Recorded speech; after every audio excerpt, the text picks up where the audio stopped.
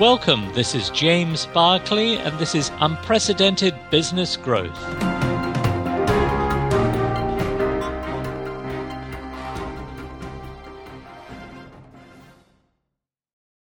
Welcome to a discussion about untapped potential in professional services firms. In the next few minutes, you're going to walk away with some valuable insights around innovation in a competitive and dynamic global economy. Let me quickly define what I mean by innovation. I'm talking about the pragmatic application of new ideas, not brainstorming or the dreaded blue sky thinking nonsense. Innovation is about new levels of performance, not problem solving. Okay, what issues are driving or will drive innovation in the next few months? I would urge you to look into the following areas for the richest sources of innovation. Where have you created or have you seen others have unexpected success or high growth? For example, loyalty marketing has boomed with technology, which has allowed organizations to map the expenditures from their customers to specific locations, the choices that they make, and the brands that they purchase, and the means to which they purchase them.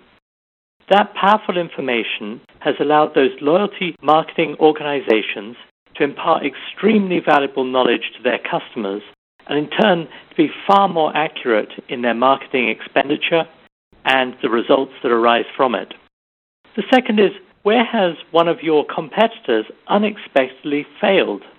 For example, AIG, recently having gone through a government bailout and all the ensuing problems that arose around the organization, has recently had the entirety of its E&S and excess and surplus lines insurance underwriting teams lifted to Berkshire Hathaway because Berkshire Hathaway has been smart enough to realize that in the difficulties that AIG face, but with the talent that is readily available within that organization, a strong balance sheet is critical for their customers to want to underwrite their insurance arrangements.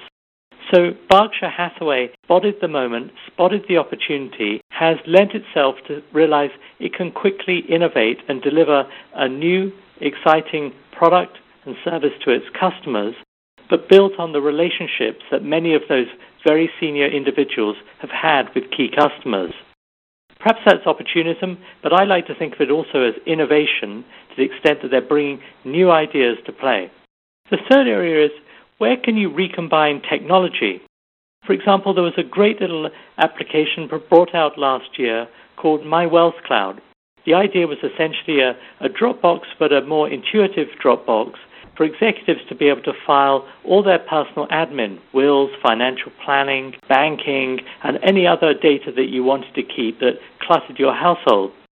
But when you thought about who has the most need for that and in what circumstances, expatriates, particularly going through multiple relocations throughout their careers with different rental agreements, different relocation packages, and all sorts of other needs, had an exponentially bigger need than a resident individual in a particular country. So suddenly for expatriates, the recombination of the My Wealth Cloud technology with the needs of expatriates creates an extremely powerful tool. Number 4, where are public perceptions changing in your target markets, and how can you exploit this? For example, following the difficulties throughout the global financial crisis, in New York and London, there's been an exponential increase in the amount of regulation that's required for financial service businesses. As a professional service firm, anyone who can quickly grasp a market share within the compliance sector has a huge opportunity to leverage a change in public perception about the need for regulated versus unregulated markets and the opportunities to quickly frame their organization as the market leader in that particular segment. Number 5, where do demographic shifts present opportunities? For example, following the Olympics here in the United Kingdom and also previously in other countries, mass participation in sport has been a huge legacy of those events. The opportunity exists now for professional service firms and other organizations to look at the cross-branding and the marketing to opportunities that arise from mass participation events. So whether it's athletics, whether it's swimming, whether it's cycling, Whatever the activity, the opportunity and the demographic changes that have arisen from a desire to be fit and also from different age groups grasping the idea that fitness and the concept of mass participation is a really appealing alternative, there becomes a huge opportunity for professional service firms that are marketing and advertising and other event planning, etc., related to that particular niche.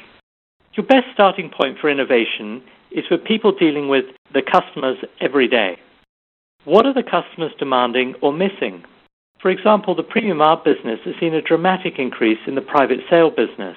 Compared to the auction-related sales, they now account for close to 35% of total turnover. Customers want faster and more accurate identification of high-potential collectors, increased speed, and greater discretion in the sale of the art or the jewelry. Typically, that information is retained in the heads of specialists and key client contacts. A very good case can be made, I think, today for those organizations to almost act like the very best intelligence services. The regional president needs to operate like an M figure in MI6, a CIA director, or a Mossad director, although one presumes they don't want them to let them get out of control. We've talked a lot about innovation, and it's very much a learnable skill. It must suit the environment in that your environment must encourage, not frustrate it. It must reward behaviors, not just wins. And people must have the decision-making authority to influence the outcome of their work. How accurately does the last few sentences describe your organization today? What goal can you reasonably set your people to achieve in the next 60 days that will help your organization leap forward? How will you reward those who help you achieve that outcome? Please give great thought to those questions, and I urge you to correspond with me about other ideas and approaches that you think will be of value in your own organization. This has been Unprecedented Business Growth with me, James Barclay.